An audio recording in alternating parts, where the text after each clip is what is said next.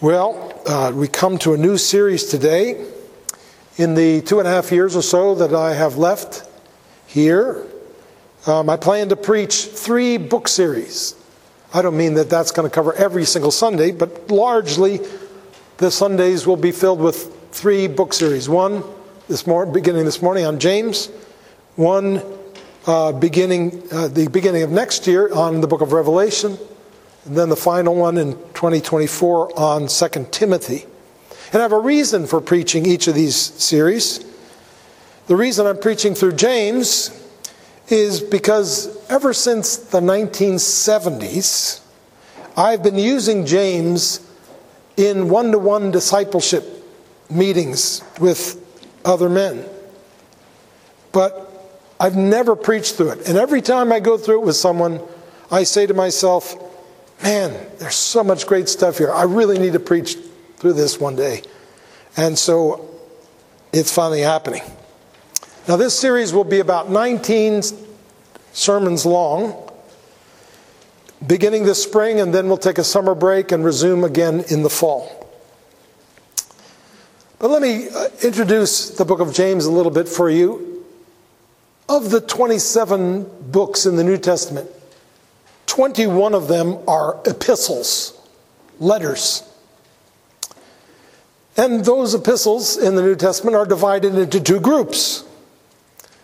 And conveniently, they are clumped in our Bibles so that we don't have to, they're not intermixed, so they're easy to keep apart.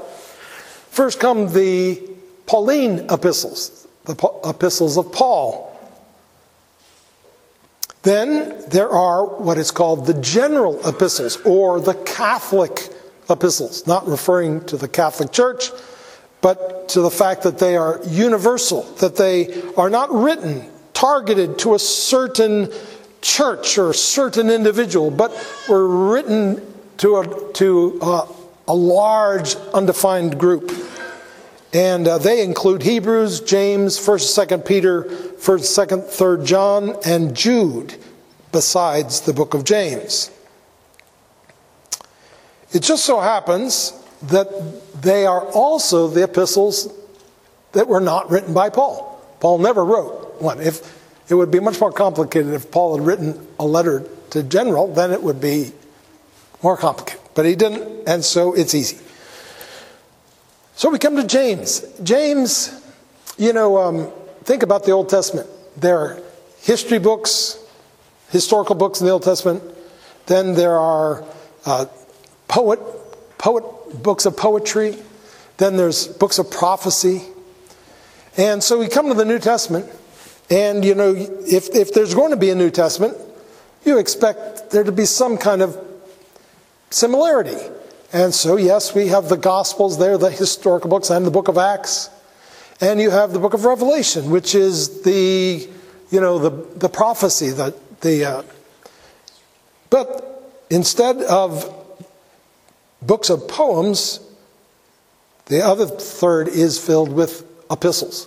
No epistles in the Old Testament. Now, this is significant because James is most likely the first epistle, the oldest epistle, the first one that was written down and circulated. Probably written several years before Paul penned the epistle to the Galatians, which is probably the second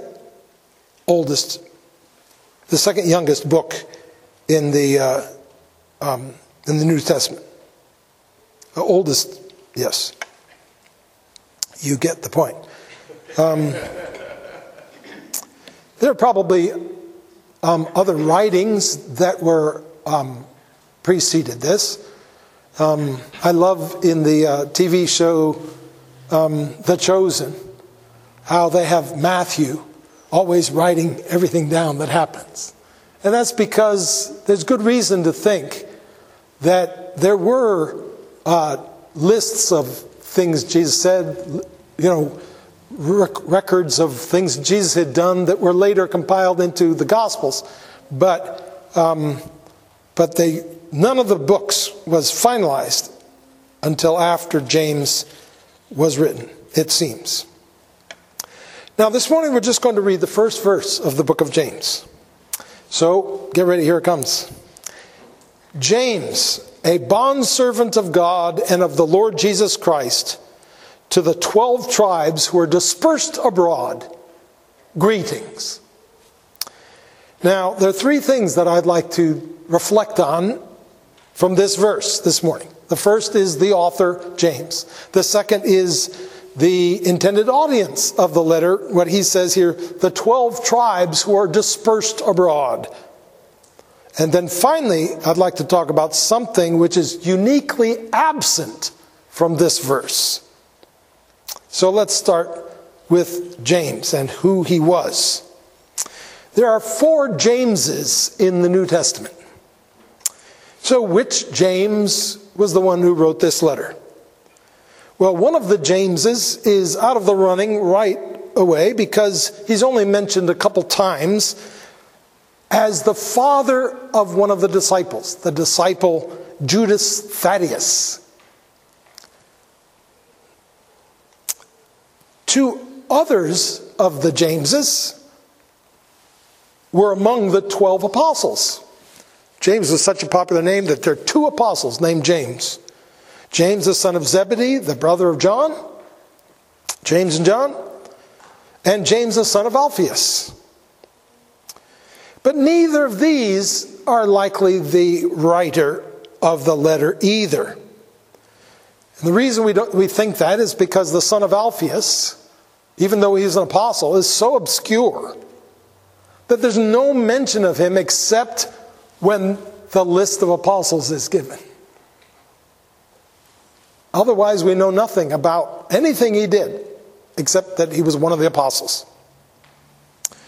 The other James, the son of Zebedee, who was an apostle, he was a very prominent apostle, and even in Jesus' inner circle. But it seems, you remember, he was the one who was martyred early on in the book of Acts. And it seems he was martyred before this letter could have been written. And therefore, he is probably not the author of this letter. This leaves us with the other James by process of elimination. And this other James was also very prominent in the New Testament. He was the brother of Jesus. So most scholars have concluded that James was likely, that James, the brother of Jesus, was likely the author of this epistle. And since I'm going to preach on this assumption, let's talk a little bit more about this James, the brother of Jesus. According to Matthew 13:55, Joseph and Mary had 4 sons besides Jesus, after Jesus. James, Joseph, Simon, and Judas, not Iscariot, of course, in that order. So James was actually the next brother down from Jesus. The next one in line, the one closest in age to Jesus. So Jesus and James grew up together. Presumably James knew Jesus, at least humanly speaking, better than anyone else on earth. Another thing we know about James is that before the cross, at least, he didn't believe in Jesus, his own brother. As it says in John 7:5, not even his brothers believed in him. So what turned James around? Well, the pivotal moment seems to have been after Jesus was raised from the dead, he appeared individually to James. We're told this in 1 Corinthians 15:7. Jesus had a number of appearances after the resurrection to the women, to the apostles, to all the believers, the 500, to James, but then to James. Personally, privately, he appeared to his brother James. Not to Mary. Maybe she was in the 500. Maybe she was even among the women. But individually, personally, to his brother James. And according to Acts 1:14, by the time of Jesus' ascension, which is just days after he appeared to James, at most 40 days, but likely less than that, all of Jesus' brothers had come to believe in him. So, if James is the author of this letter, the brother of Jesus, why would he introduce himself as the bondservant of God and of the Lord Jesus Christ, instead of introducing himself as the brother of Jesus, the Lord? Well, it seems to me that, we're left here guessing to an extent, but it seems to me that James is putting into practice what he instructs 9 verses later in the epistle, when he says, the brother of humble circumstances is to glory in his high position, and the rich man is to glory in his humiliation, because like flowering grass he will pass away. I can't wait till we get to that passage. It's one of my favorite passages in the whole Bible. But in human terms, you see, James is a rich man for being the brother of Jesus, by referring to himself as a servant of God and of the Lord Jesus Christ, instead of as the brother of Jesus. James is glorying in his poverty instead of glorying in his riches. The fact is, being the brother of Jesus isn't what gave James the authority to admonish other Christians as he does here in this epistle. What qualified James to write such a letter was not his physical relationship to Jesus, but his spiritual relationship to Jesus. That's why he calls himself a servant of Christ instead of a brother of Christ. We said that this James had a prominent role in the New Testament. So let's talk a little bit more about that. It wasn't long before James, even though he was a young man, he was younger than Jesus. Jesus, we think, died around 33. So James was maybe 31, 32 at the most. So he's a young man. But it wasn't long before he assumed a prominent leadership role in the church at Jerusalem. Something like being the pastor of that church, the main church, the mother church. We see this when Paul was converted in Acts 9. And then we're told in Galatians 1 that he went to Jerusalem, Paul did, to present himself to the apostles. Since he had been killing them all, he wanted to say, I've become a Christian, and present himself to them. He went there. And we're told that the only leaders that were present at the time he came were Peter and, quote, James, the Lord's brother. So he was already a leader in the church by that time. Then, when Paul went again to Jerusalem 14 years later, Galatians, when he was ready to begin ministering as basically an apostle, Galatians 2:9 tells us that 3 men who were pillars of the church gave him and Barnabas the right hand of fellowship to endorse his call to bring the gospel to the Gentiles. And who were those 3 men? James, Peter, and John. We also see it in Acts 12:17. Remember that story about when the angels sprung Peter from prison? And there was a house of people that were praying for him, and he went and reported to them what had happened so they could give thanks to the Lord. Remember that old story? Remember Rhoda came to the door? Well, one of the things that Jesus said to them when he spoke to them and told them what happened was, make sure to report to James what has happened. So here's Peter, the big apostle, and he's saying, make sure that you tell James what's going on. So James is obviously a very important person. And then finally, remember from our story of 2 Corinthians, from our study of 2 Corinthians, that Paul collected an offering from the Gentiles to bring to Gentile churches, to bring to Jerusalem for the poor in the church there? Well, when Paul and the others who traveled with him finally got to Jerusalem, one of the first things that they did was to meet with James and the elders of the Jerusalem church. Acts 21, 17 and 18.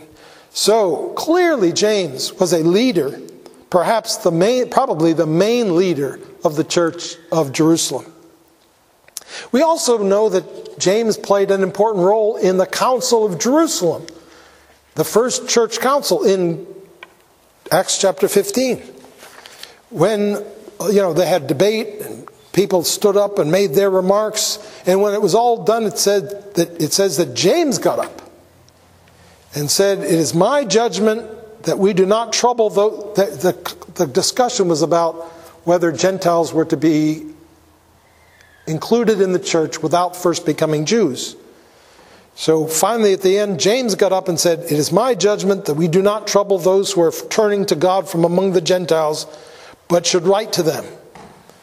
And that proposal was accepted by the apostles, the elders, and the entire assembly in Acts 15, 12 to 22. So whatever was going on, and whatever role James played, it was obvious that not only was he a prominent figure in the leadership of the church of Jerusalem, he was a prominent figure in the leadership of the church at large in the whole world at that time.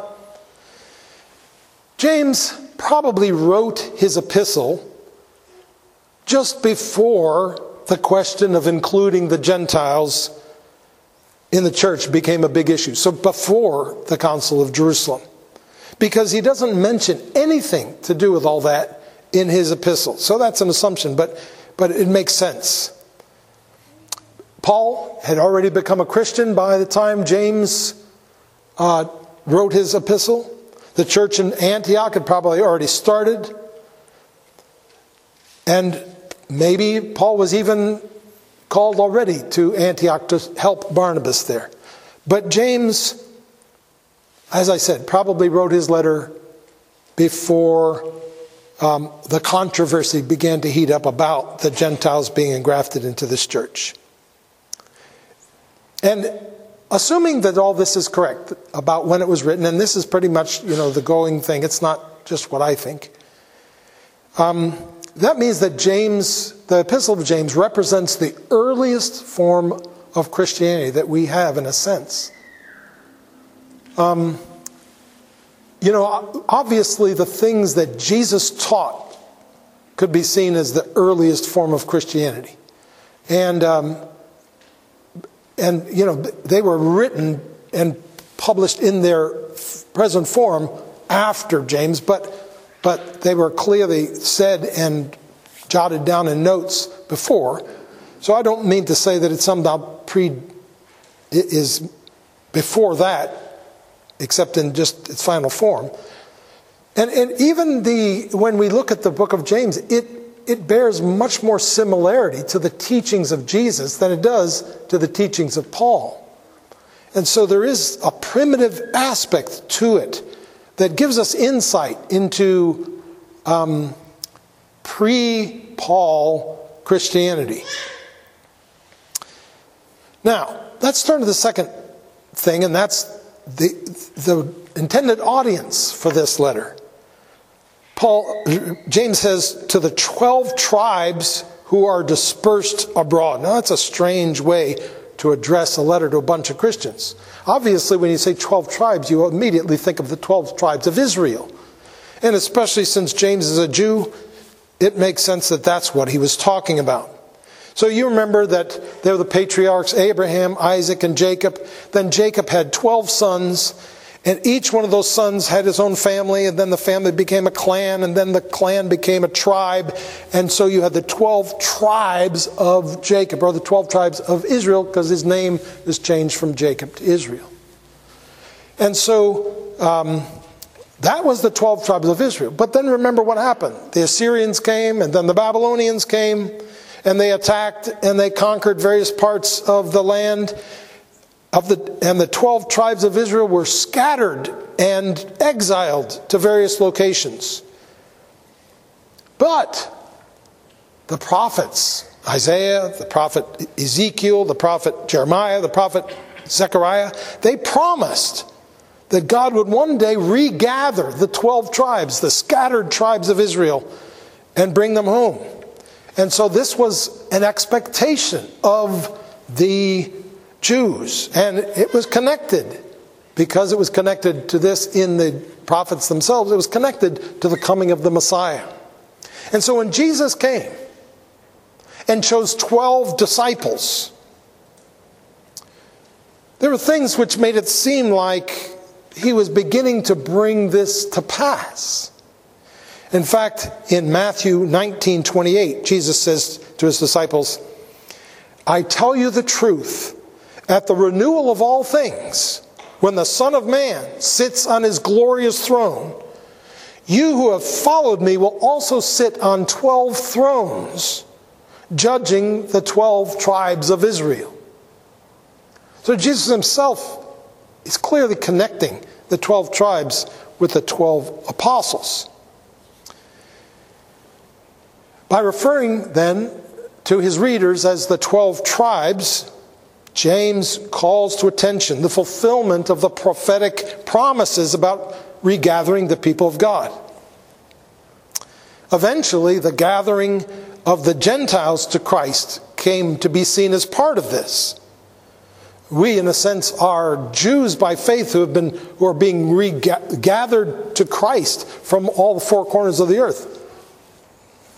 But at this point when James wrote the letter, it seems that James was primarily referring to Jewish Christians and directing his letter to them, which is the same case in the book of Hebrews, which was directed towards Hebrew Christians, Jewish Christians.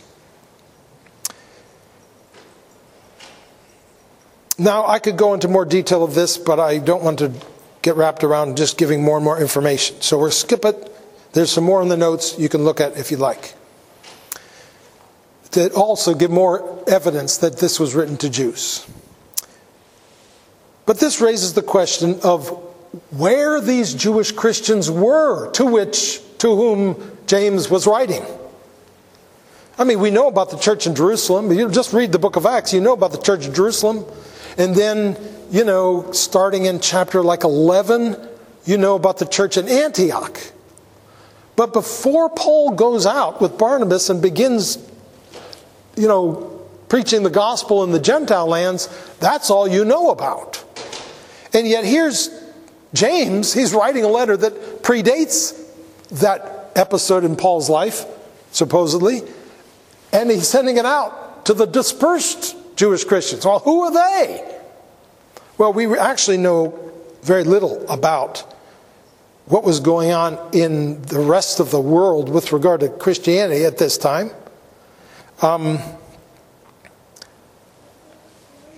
Outside of Jerusalem and Antioch, we don't even know how the churches in Rome and Alexandria began. The three largest cities in the ancient world at this time were Rome, Antioch, and Alexandria. But we're not given any information about how the gospel got to Rome or Alexandria or the church began there. But there's one important thing for us to remember in all of this. Jesus himself said in Acts 15:21, James himself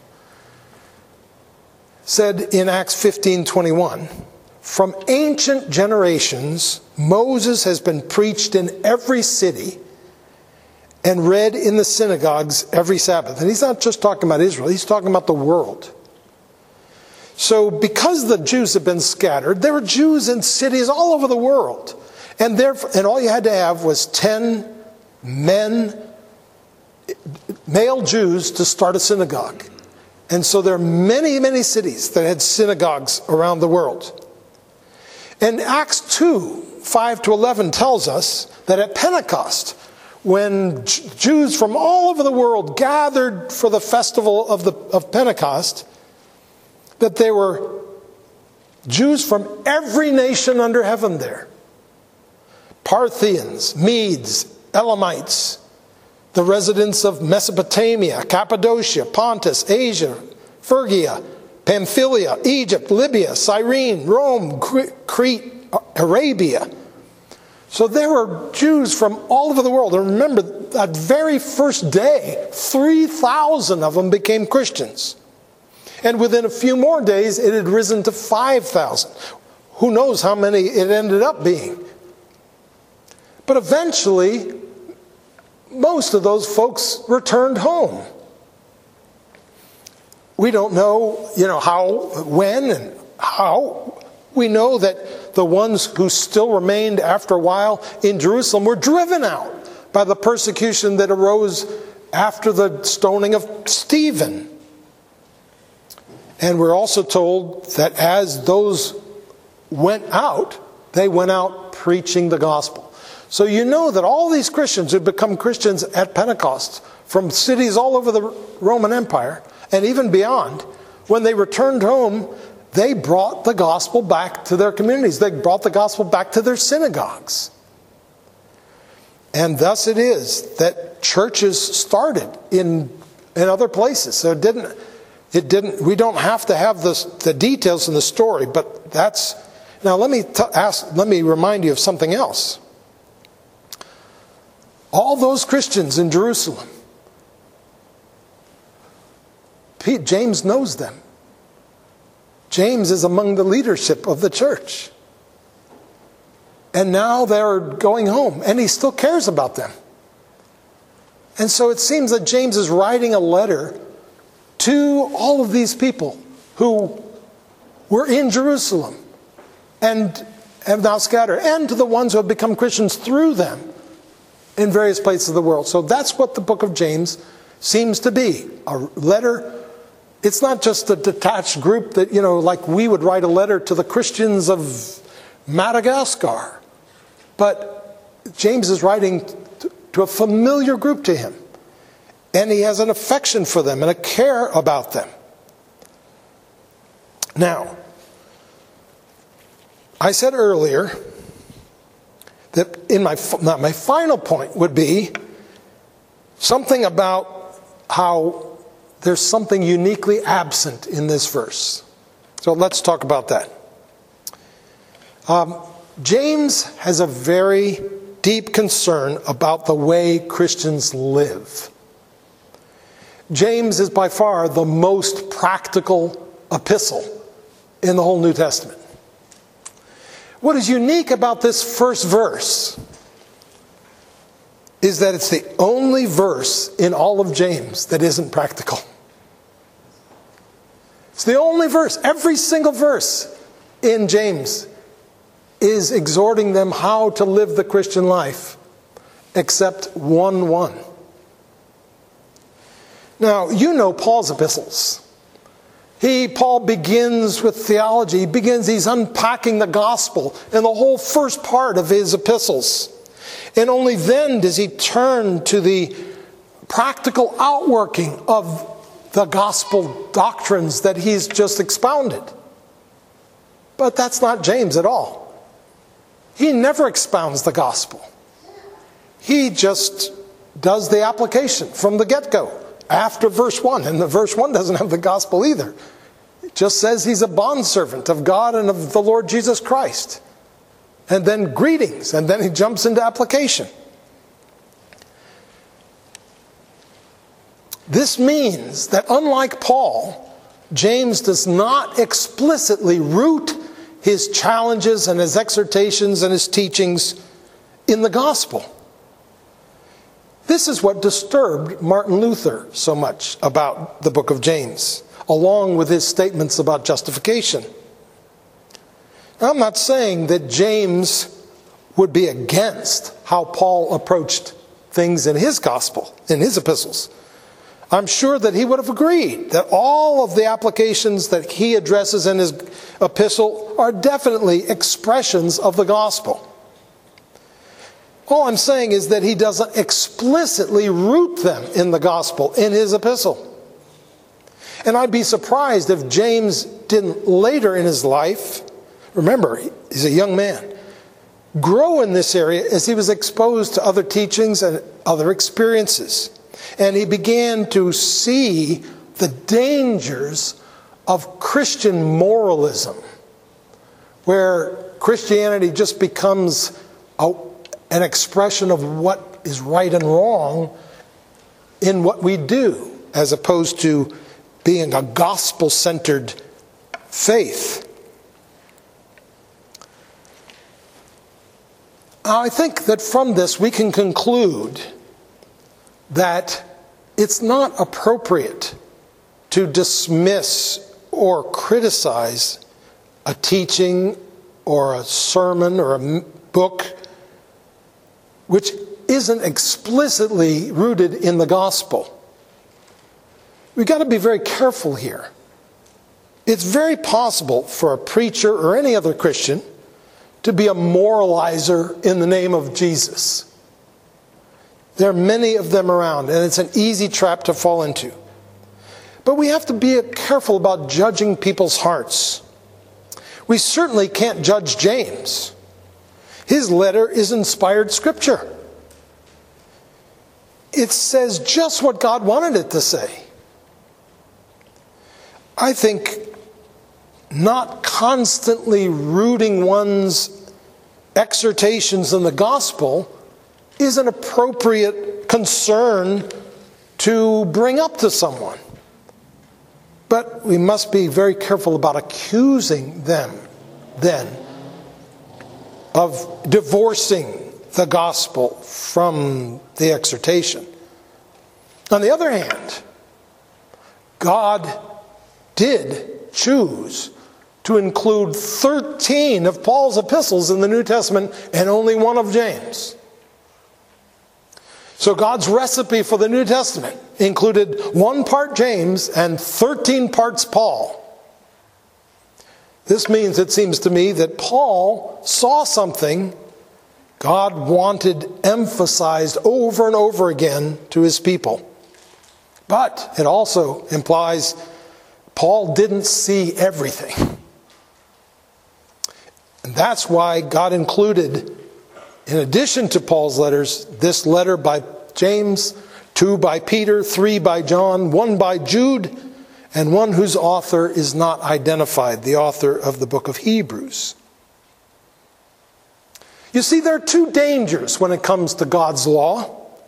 One danger is to overexalt the law, to exaggerate its role, to portray it as a means of justification, for instance, and in so doing, depreciate the things of the heart, faith and love, from which all else flows. The other danger, on the other side, is to depreciate or diminish the law of God, to fail to give it the place it deserves. One of these dangers makes the law everything, the other makes the law nothing. One neglects grace, the other cheapens grace. Paul, it seems to me, is more alert to the latter danger, whereas Paul seems more alert to the former danger. Now, why is this? Why were they so different? Well, I think it's probable that James and Paul had very different childhood experiences regarding the Jewish law. Think about it.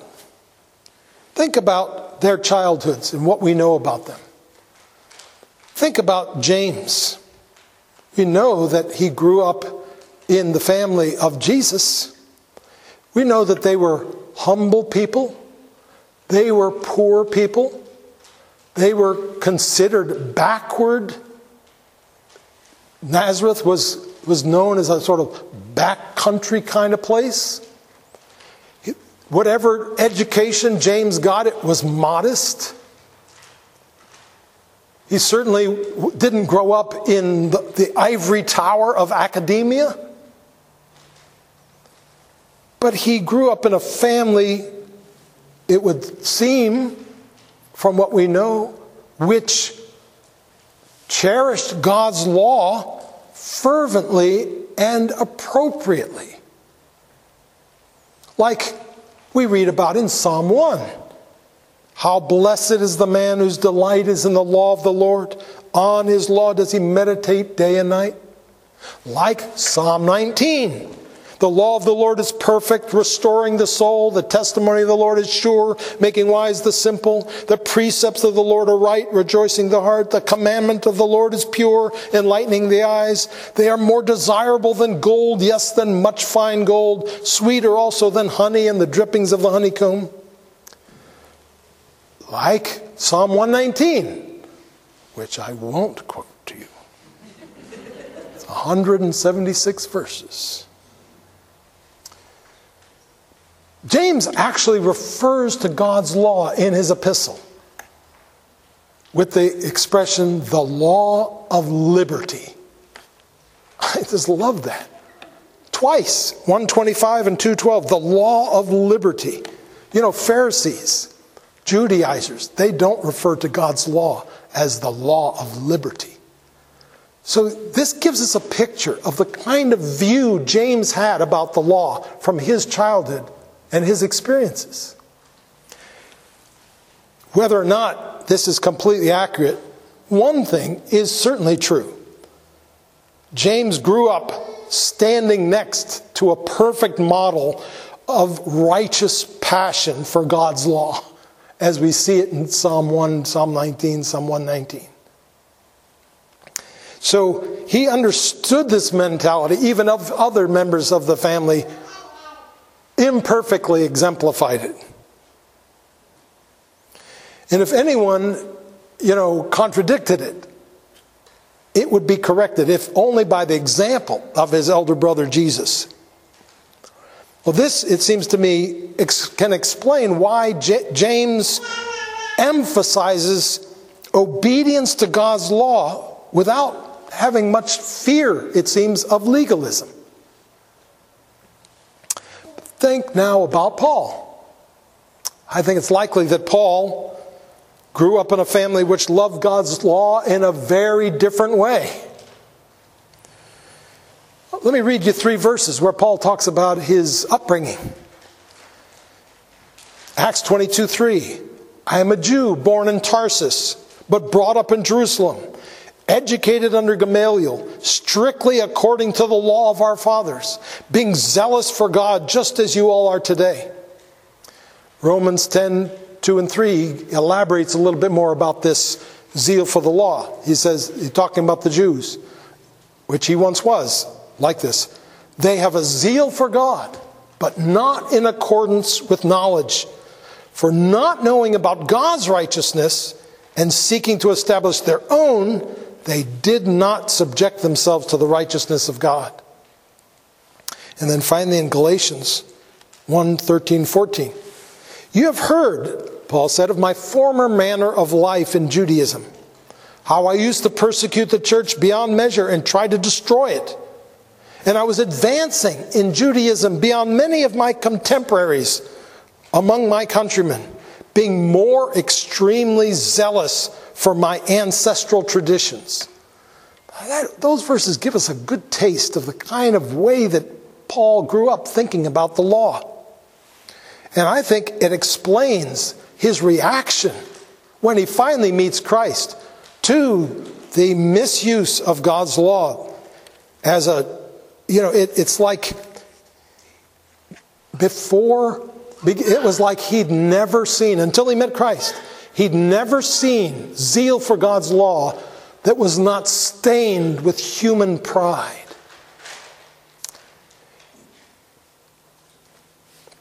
And self-righteousness. So, it seems to me we have to be very careful as we go through the book of James. We want to heed everything that God says through this epistle. But we also want to remind ourselves that it's all rooted in the gospel of grace. God gave us Paul and he gave us James.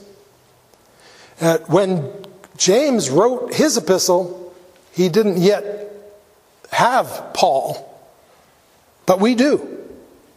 And so it is our privilege to constantly use what Paul teaches us, that all the moral commandments of God, all the things God requires of us, come from the gospel and come from living out the love that He has shown for us in Christ. We are blessed that we can have both, and we'll try to read James in light of Paul as we go through it. Now, I apologize for this morning, for those who, don't find this was a heavily informational sermon. I really struggled with it. It's hard to come up with a lot of application to verse 1 of the book of James, but I hope also that it is helpful to many. And from now on, it will be all application, because it will be we'll dive in starting next week.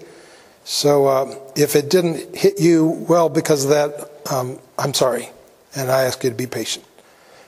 Let's go to prayer.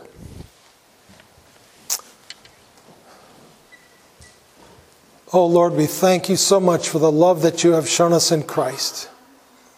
And we thank you for your zeal that we might prosper in the knowledge and in the grace of the Lord Jesus. And dear Lord, we commit this series to you. We pray that you would allow this series to be a time of feeding and building and strengthening and deepening for each one of us.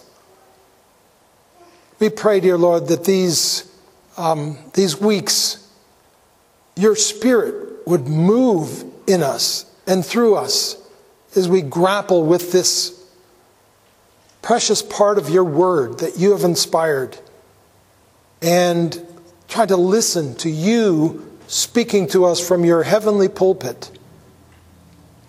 Give us ears to hear, O Lord.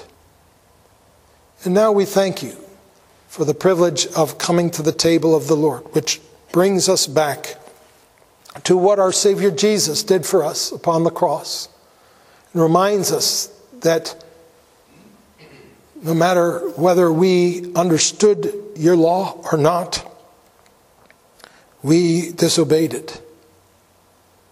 And therefore, we are guilty before you. And dear Lord, we thank you that in Christ our guilt has been removed, that He bore the penalty that we deserved for our guilt, so that we might be set free, so that the law might become for us a law of liberty. We rest upon Him alone for our salvation, O Lord, and pray that we might meet Him here at the table in the sacrament. We pray in His precious name. Amen.